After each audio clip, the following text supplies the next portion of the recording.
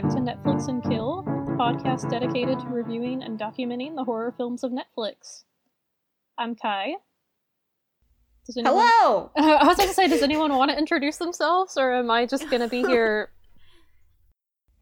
Well, you are here. You're the host with the most, so I guess I'll be here as... You guys are the hosts with the most. I think we're all the ghost hosts with the mosts. Ghost. Yes. I'm Marty. And I'm Hannah. Hello. Hello. I love you guys. I just felt the need to reiterate this. Yeah, it's been a while. I was in France for a month. You were in France and Taiwan. Marty's been working. Everybody's busy. Mm-hmm. I've been doing things and staying home. Home is where the heart is. Exactly. And or your demon son. Hey, segue. Real fast, before we get to that though, I just want to spotlight the really cool stuff that Marty's been doing, actually.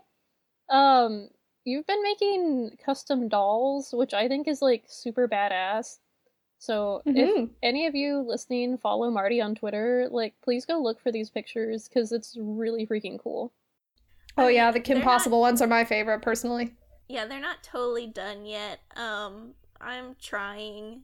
But I've been repainting dolls just to have something to do when I'm not at work, because otherwise I'm bored out of my mind, so. Well, I love that we can see the process as they're being made, because I'm the kind of person who likes looking at the step-by-step how-to things, and you're really good about letting people in on your process while also appreciating the craftsmanship. Well, thank you. I thought about actually kind of filming some stuff while I'm doing it, but then I decided against it because I felt like the camera and stuff would just get in the way. I didn't want to get paint or anything on it. That's fair. Yeah, that's fair. But yeah, so another question real fast. Do you take commissions for those? I've thought about it. I could if someone would be interested in it. I need to make out a commission sheet or something. I just haven't done that yet, but I would be open to it. Okay, cool. I ask partially for myself, and then partially for the sake of those listening to this podcast. Yeah, what kind of doll would you want, that you've never seen, out in stores? Horror characters, obviously. Mm-hmm. But more obscure horror, because they do make Michael Myers and stuff, action figures or dolls or whatever, but I want the Repo Man from Repo the Genetic Opera. Oh, where's my you Repo never Man see Repo doll? stuff. You could grab a Giles doll and just kind of give him a Dominix Barbie outfit, and then boom, Repo. Do they make Dominatrix Barbie outfits? I'm sure you could. They probably find call her something like Biker Barbie or Hot Rod Mama Barbie or something. I don't know. Oh my god. It's out there, I guarantee it. Oh, I'm sure. For sure. Personally, I would who would I like? Obviously Buffy the Vampire Slayer, even though I have a couple Pop Funkos and action figures. Mm-hmm. You don't see Hannibal really anymore. I was online looking at Pop Funkos for Hannibal, the TV show, and they're $50 now. Yeah, it's because the show hasn't been running for a while, so they haven't made any. Brian Fuller, if you're listening, you should make more Hannibal. He's trying! How about Netflix, if you're listeing? Netflix, I know that we're NBC... doing a whole podcast about your horror film genre. You should do more Hannibal. Also, Netflix, bring back Tuca and Birdie. Yes, I'm upset, and I need more. We got 5 seasons of BoJack, which I'm grateful for. Please keep making more. Is this because they unionized? Yeah. It's because they unionized. Probably, yeah. Dang it, Netflix, make more Tuca and Birdie. I have no idea what that is, but I support you. It's a cartoon about some bird girls, and it's really good. It's kind of in the same vein as BoJack, but it's not as depressing. Well, it's by a female cartoonist, and she helped produce BoJack, and it's her own independent project. And there's just this It's even wackier. It's a little more positive. Pretty much the entire cast is persons of color. And it talks about some really like serious issues from like a female perspective, but it doesn't turn it into this deep, dark, depressing thing. It's more like, hey, this is a reality, but you can keep moving, and it's really nice. I just love it. Sorry, that's my own personal soapbox, but if you like just weird, random shit that's not like creepy or like sexualized in a way that isn't comforting, like Tuca and Birdie's just a good time. That's my soapbox. That sounds good. I'd watch it. I like Bird Girls. And it kind of sounds like, I don't know, like an American Agretzko, which I dig. Yeah, it definitely is. They have the main couple is very much like someone who I follow on Netflix says there is the main couple that people ship on Agretzko. It's a lot like that. Okay, cool. Well, I dig that. Mm-hmm. Yeah, Netflix, make more of that. Yes, agreed. Yes. But anyway, that's my soapbox. Also bring back Hannibal. Woo! Yes. Or, I know NBC is apparently getting their own streaming app, so, oh my maybe, god. You know, that's an incentive Don't for be them. cowards, NBC. So many. But, yeah, I guess we can, like, talk about the state of streaming later, because we all have thoughts. Insert the little trademark sign. Thoughts. Trademark. THOTS. Well, I'm just wondering if this is how, like, our parents felt when they, like, were more than 5 channels then. And everyone's like, whoa! Too much! Well, I don't think they were having to pay, like, $10 a month for each channel, though. True. Yeah. But, anyways, today we are here to talk about a movie called Little Evil. Oh. Little Evil. Little Evil. Little Evil. Yeah, so we actually watched this movie, like, almost a year ago, I think. And we always, like, meant to have it on the podcast, but then we would get distracted from talking about it, or, you know, what have you. So, today we are finally talking about it, and we have all rewatched the movie. Question, have we done, like, a horror comedy, like an official horror comedy on this podcast before?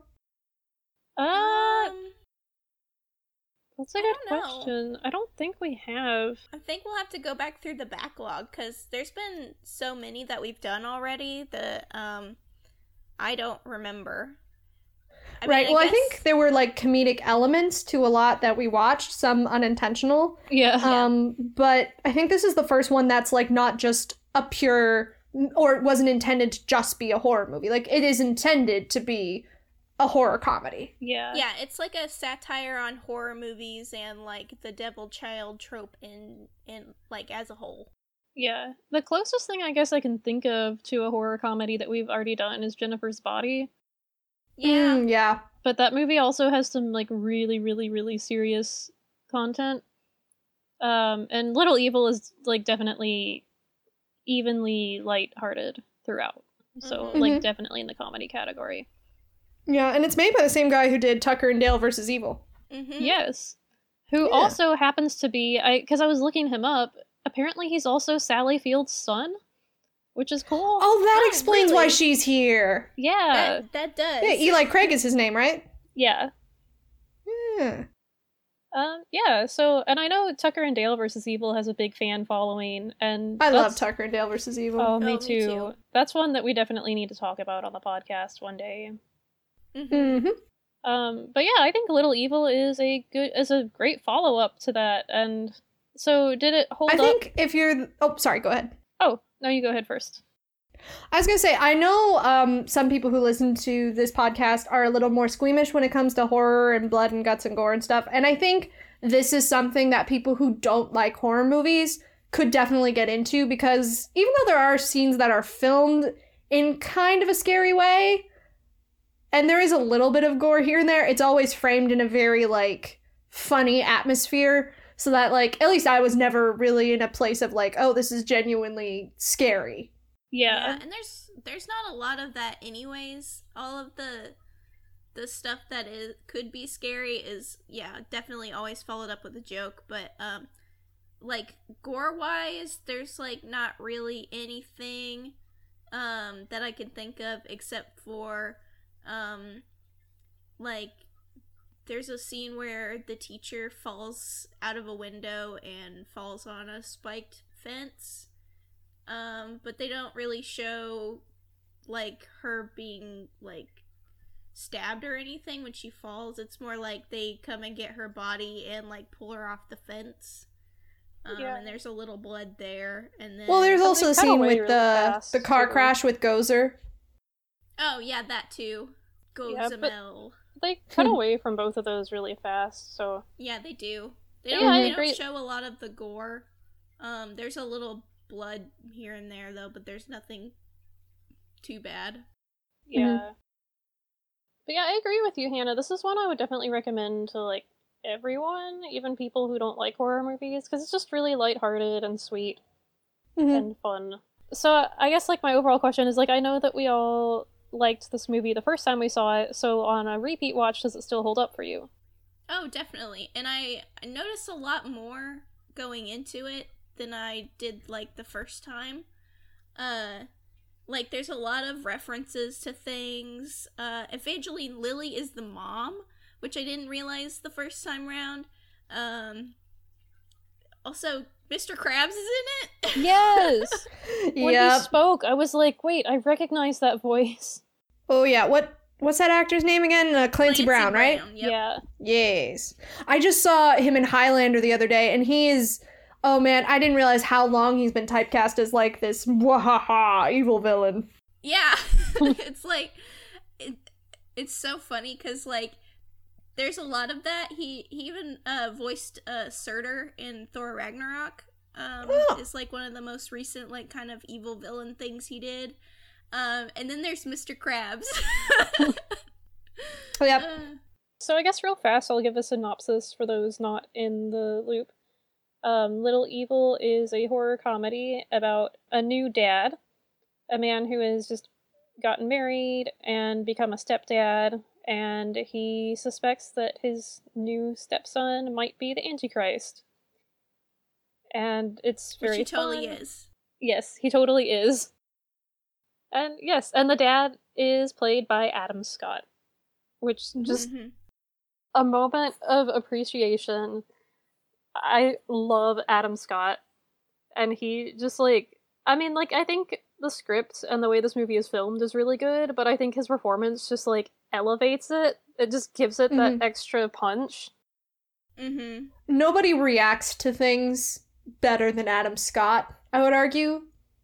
Oh yeah, his reaction in like to stuff in this movie are like hysterical.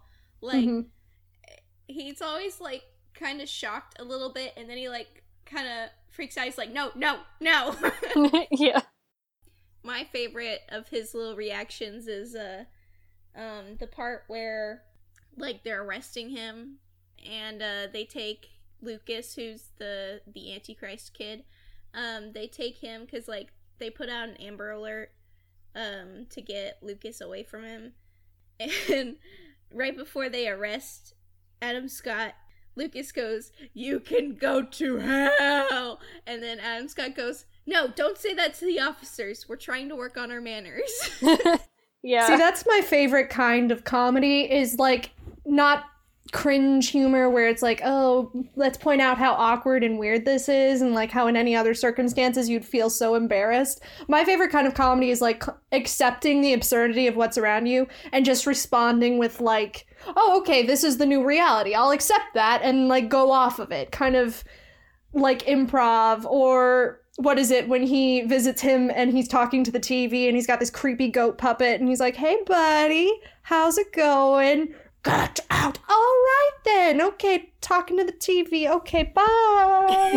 It's just so casual, and like he accepts these circumstances so well, and it's just very funny to me. I enjoy the how much this movie is willing to commit to the concept and is willing to create like new jokes every other scene, because like this movie could have gone in a very boring direction of like, oh yeah, the big joke's there, he's the Antichrist, oh, that's the joke. But it goes more than that. It's like, okay, so your son's the Antichrist, what do you do about that? Can you actually be a good father to the Antichrist? What would parenting the Antichrist look like? And what are the struggles? Would you get buried alive sometimes? Maybe. Literally, like, every scene, there's, like, a new something that, like, just elevated the movie to, like, an even better level than, like, the last scene. And it's all because of, like, the comedy elements to it, I think. It's the situations that this movie has in it just are made so much better with the fact that you have, you know, these comedic actors and this, you know, fun situation that in reality would be so hard to, like, go through as a parent. And they just deal with it in wildly different ways than reality, and I feel like that's what makes this movie great, is that it's a new perspective on, like, something that's kind of, you know, an old trope. Yeah. Yeah, because I love that the essential question isn't can we destroy the Antichrist, it's can we parent the Antichrist. Like, that's more interesting to me. Yeah. Can the Antichrist be good?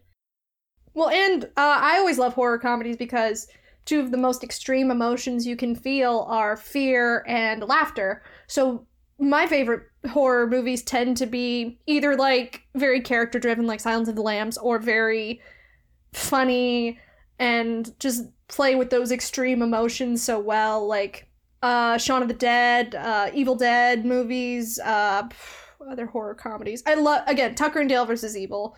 And, like, once I figured out that that was the same guy who did Little Evil, I could totally see the similarities. Like, that, I think, Kyla, you asked, like, how was it the second time? Once I figured out who directed it, I was like, oh, I see where this is going. Whereas before it was more of a surprise and I didn't expect it. Now I went in expecting it and I could just enjoy the ride. Yeah. That's a good way to word it. Tyler Labine is also in this one, as well as Tucker and Dale versus Evil. Yeah. Oh, I He love was him. the like the sleazy camera guy that was at their wedding, and he's like, "Your son is the Antichrist! Oh my god!" And Adam Scott's like, "Why didn't you use a tripod to film our wedding?" You I know, Brian would stupid be person." proud. We literally have a list Yep. in our film lounge at our university, and it's like a list of rules, Film School 101, and number 1 on the list, like bolded and underlined, is it must be mounted on a tripod. Oh, what is it? He says, cinema verite, man! Yeah. Yeah. Tyler Labine's character in this movie really reminded me of certain people that we know in the film school. Yes. Yeah, I love how everyone in this world, like, reacts to the wrong thing. Like, when Adam Scott first sees the wedding video, it's this terrifying tornado, and Lucas is just standing there like nothing is happening, and he stares right into the camera like he's about to murder somebody. And all Adam Scott can think is, like, why didn't you use a tripod? Or, like, the part where, like, they're filming the tornado that's going on in the background, because, like, at their wedding, there was, like, a huge tornado, and it, like, swept up a big barn and, like, several people, and, like, they haven't seen them since or whatever. But, like, they're watching this, and he goes, like, "That's my Uncle Scott. I didn't think he made it to the wedding." Yeah. I loved that line. Well, Yeah. I love how also, like, they don't seem at all traumatized that this happened at their wedding. Like, it's never even really mentioned until you see the wedding video. And that is just infinitely funny to me.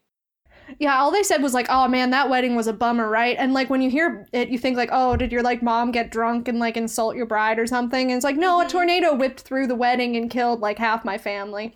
Bummer, right? And you're like, what? Yeah, and then, I think my, like, total favorite part of this movie is the dads from the stepdad group therapy. Yes. My favorite being Al. Yeah, I knew you were gonna bring Yes, that up. Al. I love So- Al. Al is, like, this butch lesbian who, like, calls herself, like, her kid's stepdad, and like she's so butch. I love her so much, but Yes. she wears Hawaiian shirts. She makes raunchy jokes all the time. Has a man cave. She has a man cave. She has an El Camino monster truck and listens to Rush. Well, and one thing I also noticed when going through the movie, because at first I was like, Al, like I tried to hear pronouns and like try to figure out, okay, and no one else ever uses any pronouns, but Al just calls like themselves one of the guys and like, I'm a dad. Like, I think that was just so, and I love how casual it is. It's just like, this is Al. This is who Al is. And it's not like played as like punching down. It's just, this is Al. What a fun guy. Or person. I don't know. I love that. Because it doesn't matter, like, really, when you think about it. Like, that's what hit me about halfway through. I'm like, oh, it doesn't matter. It's Al. Who cares? Yeah. Yeah, and then what was funny, though, like, sitting there listening to Al talk every time, there was something stupid coming out of Al's mouth. And it was so funny because it's like, yep, I definitely know people like that. Yes. Oh yeah, one of the funniest scenes to me was, like you said, the stepdad group therapy, which Adam Scott's character, I have completely forgotten his name. Gary, thank you. He is forced to go to after, like, his son tells his science teacher to go to hell, and then she throws herself out the window, and somehow he gets blamed for it, but, you know, whatever, it's fine. But just hearing all the dads talk about how all of their stepsons or stepdaughters are evil in their own, like, very real childlike way is so funny to me. Yeah. Yeah, because Adam Scott is like, you know, they're all going around and talking about their kids, and Adam Scott's like, yeah, I think my son might be the Antichrist. And all the other dads are just like, oh, mood. Yeah. Chris D'Elia. I'm gonna name off some of, like, the people that were in the squad.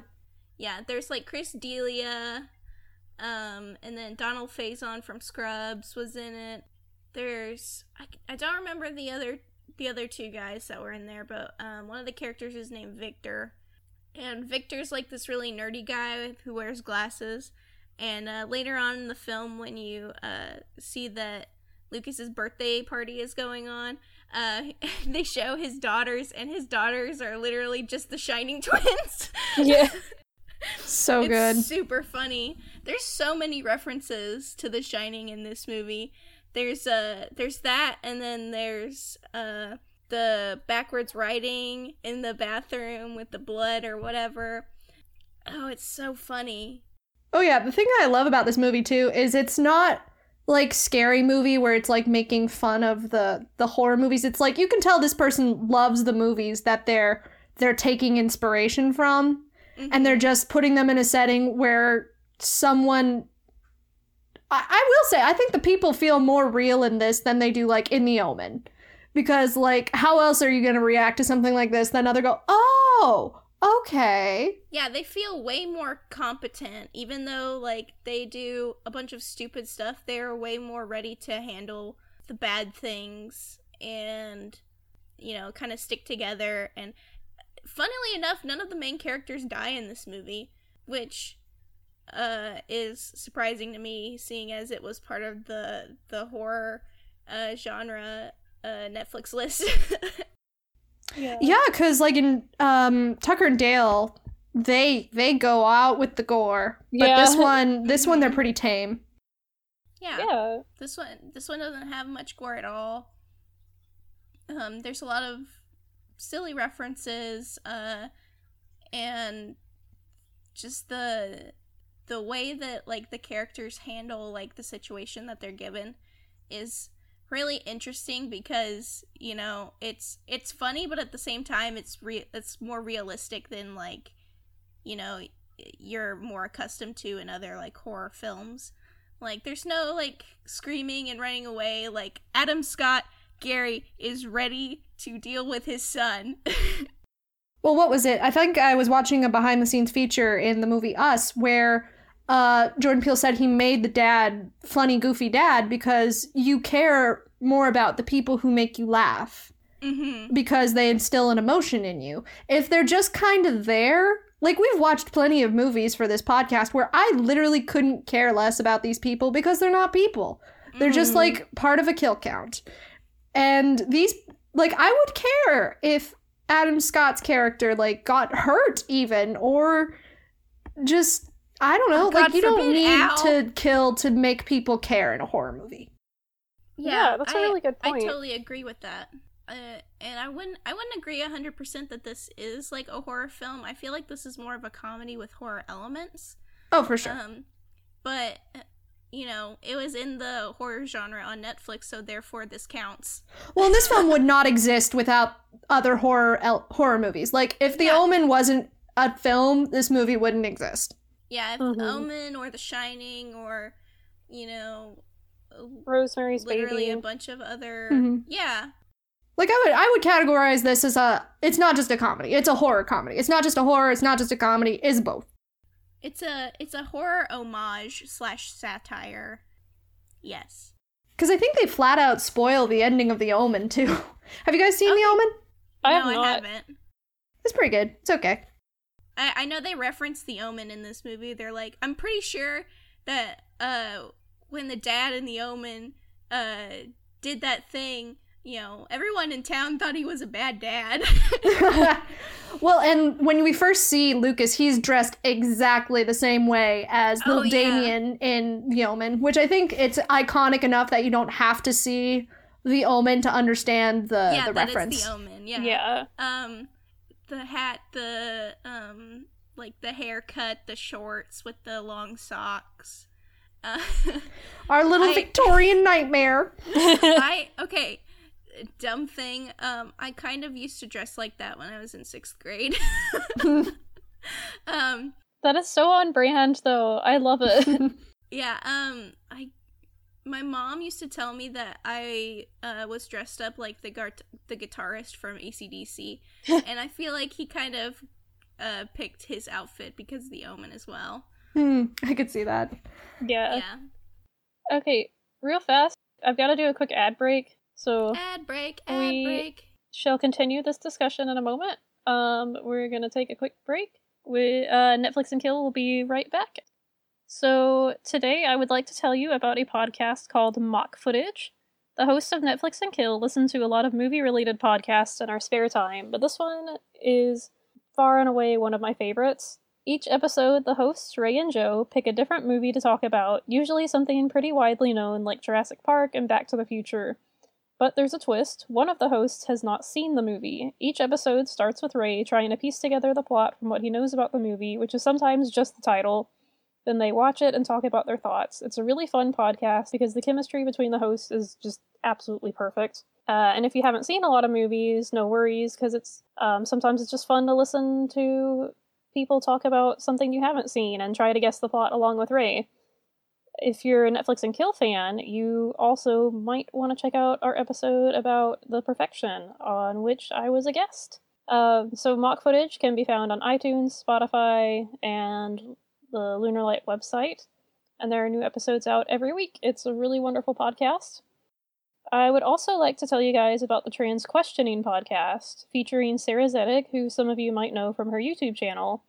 Each episode, she answers questions and helps to navigate the transgender experience.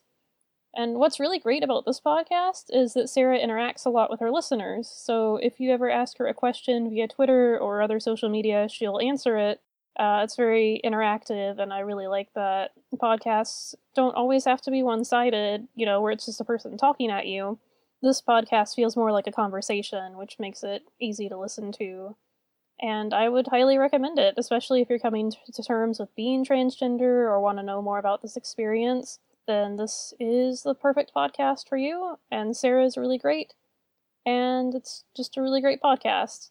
It can also be found on iTunes, Spotify, and Lunar Light website.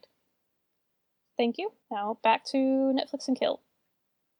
So, a question I had for you guys, because we overall really liked this movie, is there anything you didn't like as much? I wish that Evangeline Lilly's character had more to do. Yeah, I was gonna say that as well. She felt, especially near the end of the movie, more kind of like a damsel, and I wish that, like, there had been a lot more that she was able to do and like be active with Lucas and Gary. I know this was more of like a narrative about like, you know, becoming a stepdad and like how hard that is, because kids aren't always gonna like you at first because you're not like their quote unquote real dad or whatever. But, you know, that doesn't rule out there's like a whole second parent there. And even though like her character was really funny, I really wish that like she had done a lot more and was like with them more in the film. Well, and I think there's a whole untapped market of comedy with her character. Because, like, when he's like, your baby's the Antichrist, she, like, reacts like she knew all along. And, like, I wish we could have seen that process of, like, maybe just a quick flashback of her, like, raising the Antichrist. Like, maybe kind of like that, what is it? The Jack Attacks, where this baby is just doing nightmarish, horrifying things, and watching Carrie just learn how to deal with this tiny nightmare is so funny. And I just think that watching Evangeline Lilly play off of like, oh my god, my baby just caught fire, and then she just like has like a little spray bottle of holy water at the ready just to squirt, kind of like, no, stop, yes. Bad baby.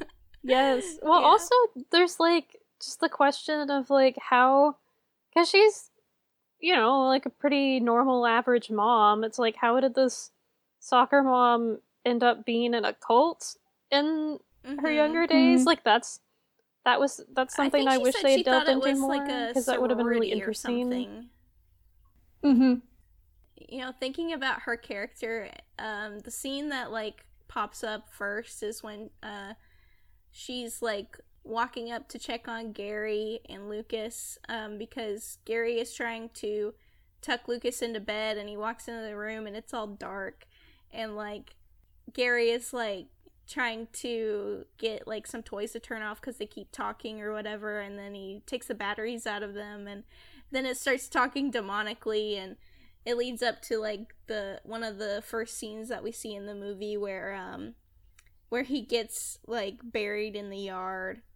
But what every time I think about that character, my first thought, like thing that pops up into my head, is the part where she turns around and she sees like this really big mural with Rapture written backwards, and she goes, oh, he's so creative. Well, and I think that also could have led to a joke like where Adam Scott's like, creative, if he wasn't buried in the yard, but like, and then she's like, well, it's better than like Hellfire or Damnation. He used to write that all the time. Yeah. And, oh god, what else? I honestly wish that we could have seen her interact more with the demonic child. Mm-hmm. Like, I think that would also play into the whole metaphor of he just feels completely out of his element in parenting, whereas she's just done this so long, she automatically knows how. Like, maybe, like when he walks in and he's like, hey, bud, when he's just staring at the blank TV and then the puppet starts talking, maybe Evangeline Lilly just comes in and changes the channel to Dora and he calms down a little bit, just making Adam Scott feel even more inept in his role. The one thing I will kind of, like, justify with her being kind of, like, ignorant to him, like, kind of knowing, but still, like, being kind of ignorant to Lucas's, like, demonic powers, is that there's a scene right after they had gone to like the water park and Gary's gonna try to drown Lucas, but they sit down, like he saves him from drowning, and then like they go out for ice cream and Gary's sitting down with Lucas and Lucas goes, I don't want you to die anymore. So I think he really like does feel like people need to die, and that's when he like shows like his powers, and you know it would be kind of natural for like his mom, like him not to feel that way about his mom, you know. Mm-hmm. That's fair, but I also would argue that at some point in your life you're gonna get pissed off at every one of your parents, no matter how good they are. Yeah, when that kid turns 15, like that's gonna be like even more. Well, I even think of a baby, like you take away their toy when they have to go to bed, they're gonna, I mean, if in this baby's case, maybe open a portal to hell. I don't know.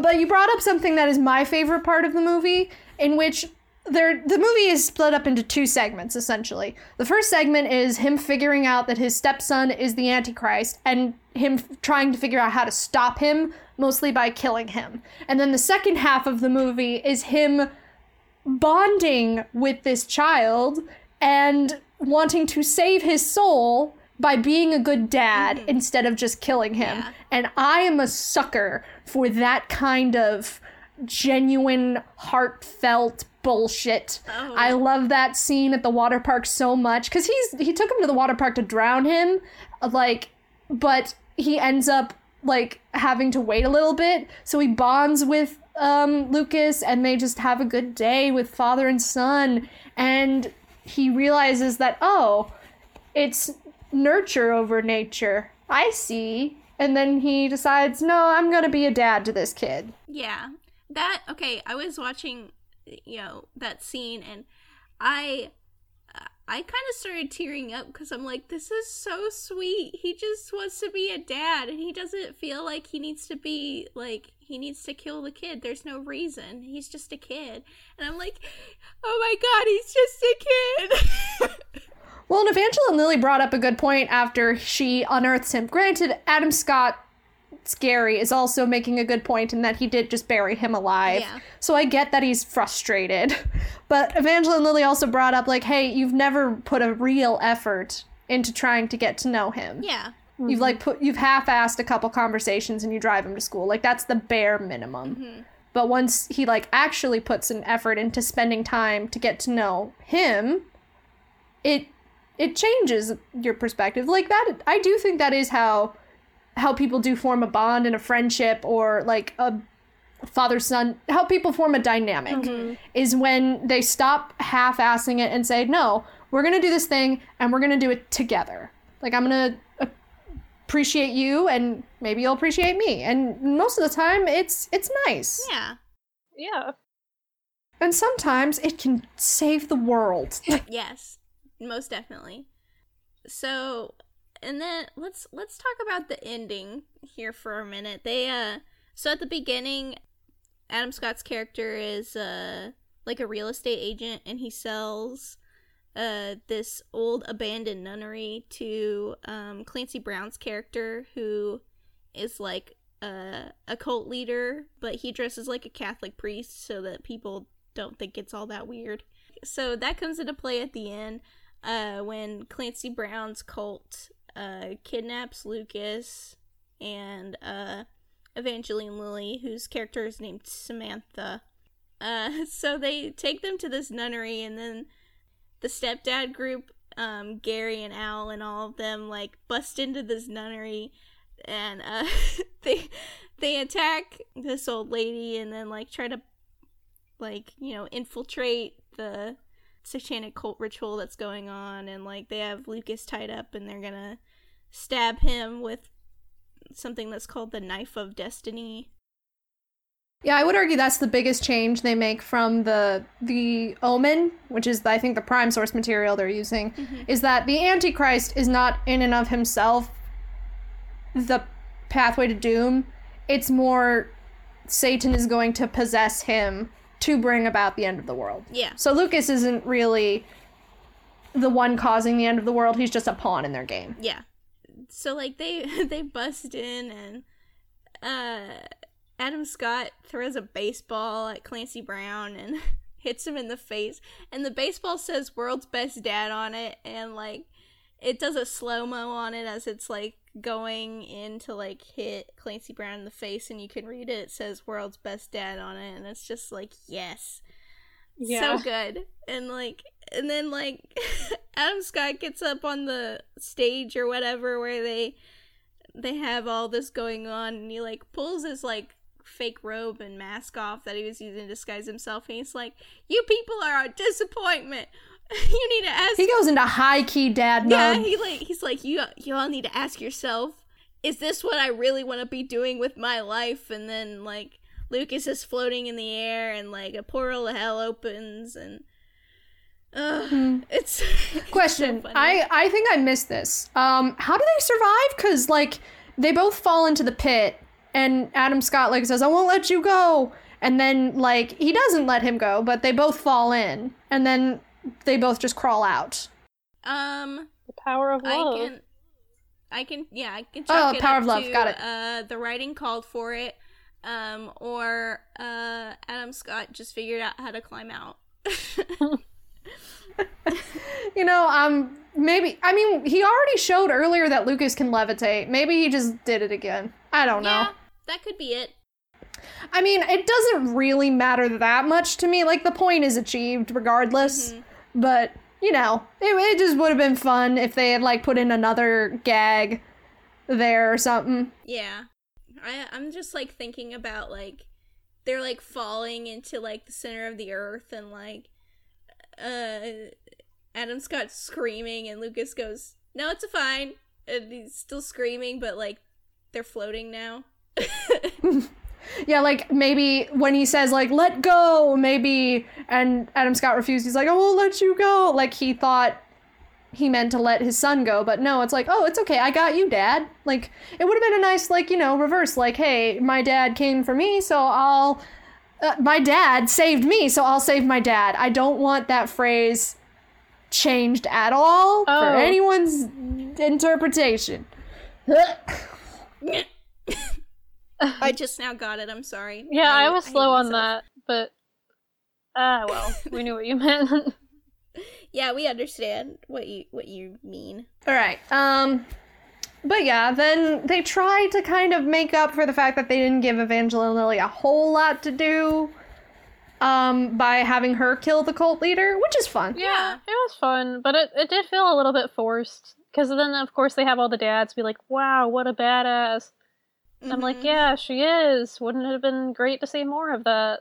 Yes, there was one guy who I did love his comment, because Adam Scott also, like, punched one of the cult leaders before they came in, and I just heard one of the dads go, "Oh man, they're really good at just punching people in church, you know? Yeah. That's a talent." Yeah. That was funny. I think that pretty was funny. Chris D'Elia saying that. He's like, yeah, they're just really good at punching people in church. Like, I thought that was a fun little gag. Yeah.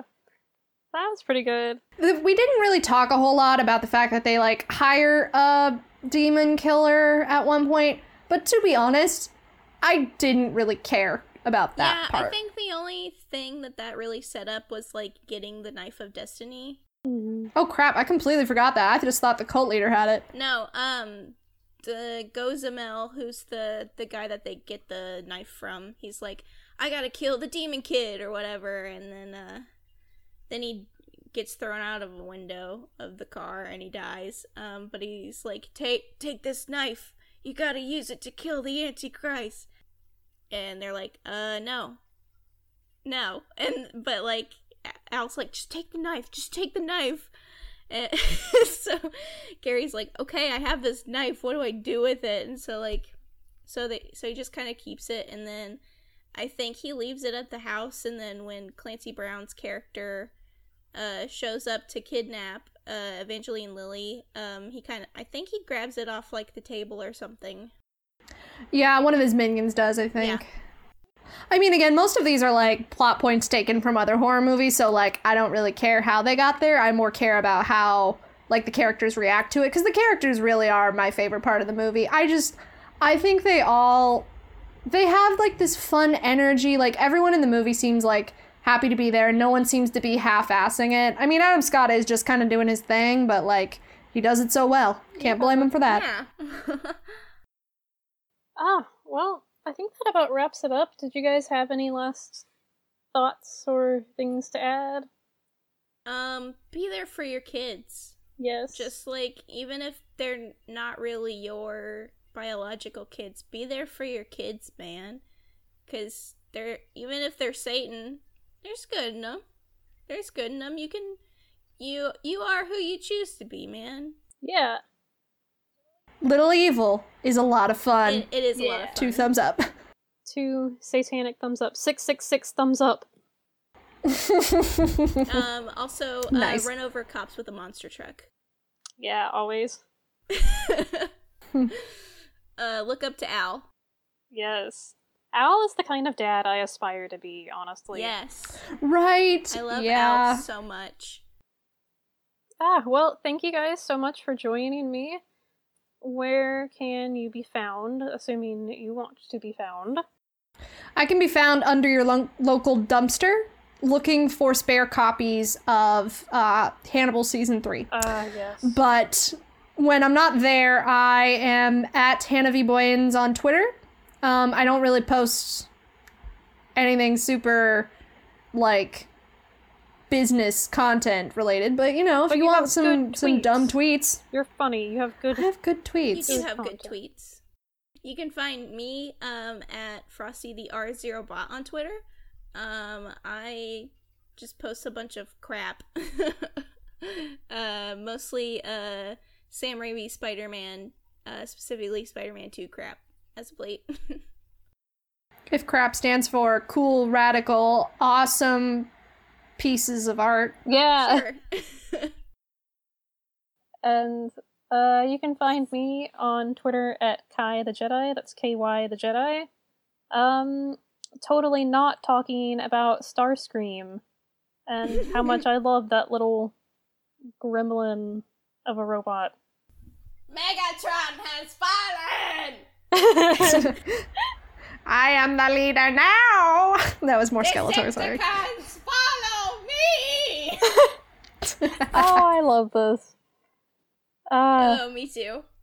Yeah, and then Netflix and Kill can be found at Netflix_in_kill on Twitter. And while you're there, be sure to go follow Lunarlight HQ, which is our wonderful host network, Lunarlight Studio. We love them. We love all of their podcasts, and we love everyone there. They're wonderful. Yup. Stay tuned. In the future, we're going to have some guests from other Lunar Light shows. We're going to do a little bit more crossover content. So, be on the lookout for that. It's going to be really fun. I think we're doing Saw again at some point. For the Patreon subscribers, we are doing more Saw. I'll probably put up a preview. Hannah just sighs. Okay, hey, believe it or not, they do get better from here. Saw 2 and Saw 3 are better than the first one. 4 and 5 aren't, but then 6 is great. We love 6 because it has the Carousel of Death. I am, Hooray! as per the first Saw episode, I am not going to be watching these. I'm going to be making guesses as to what the heck is going on in these movies and making jokes about it, because I feel like I derive more satisfaction out of joking about movies I've never seen than actually having to sit through them. You know, that's totally valid, especially when those movies are Saw. Yeah. But yeah. Jigsaw is my enemy, and I feel like the only way to destroy him completely is to watch all of these films and then be upset. And roast him. I know it's a flawed plan, but I think it's gonna work. You should watch all of the movies, open a portal to hell, and then kick Billy the Puppet in the nads so he flies all the way into the portal and then close it. Well, that was quite descriptive, but I like that image. Yeah, but stay tuned for that. It'll be for the Patreon subscribers, for our Lunar Light Patreon. Donations start at like literally $1 a month, so it's not too expensive, and you can get access to those episodes. I'll probably at least put up like a preview on just our regular feed, for those who aren't Patreon subscribers. But if you want the full episode, you'll have to go and check out the Patreon, because there's some good content on there from both ourselves and from the other Lunar Light shows. If you become a Patreon subscriber, I'm sure you get content from all the podcasts, not just us. Yeah, and you get access to monthly live streams, which is pretty cool. Mm-hmm. And all sorts of special stuff. So check that out. Alright, thank you guys so much for listening. Stay safe, love your kids, and may your nightmares be plentiful.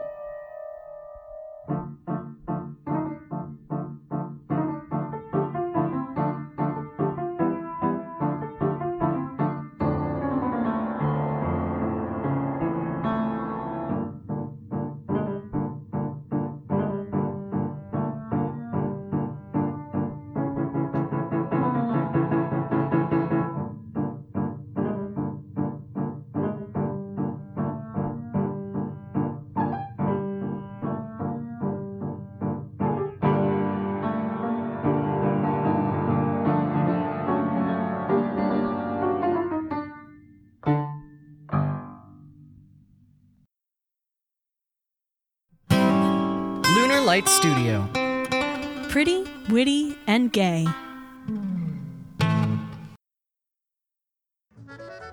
Welcome to the ad firm of Parker, Lennox, and Rose. Our job is to take your brand and bring it to the forefront of the cultural zeitgeist. None of us have studied advertising. In fact, we don't know anything about business at all. The one thing we do know is how to make your product a viral failure. Coke is just better than Dr. Pepper because Coke did not... Dr. Pepper already did their own advertising by having an actual advertisement where the slogan was, "It's not for women." This is Badvertising. Brought to you by Lunar Light Studio every other Monday. Available on iTunes, Google Play, or wherever you get your podcasts.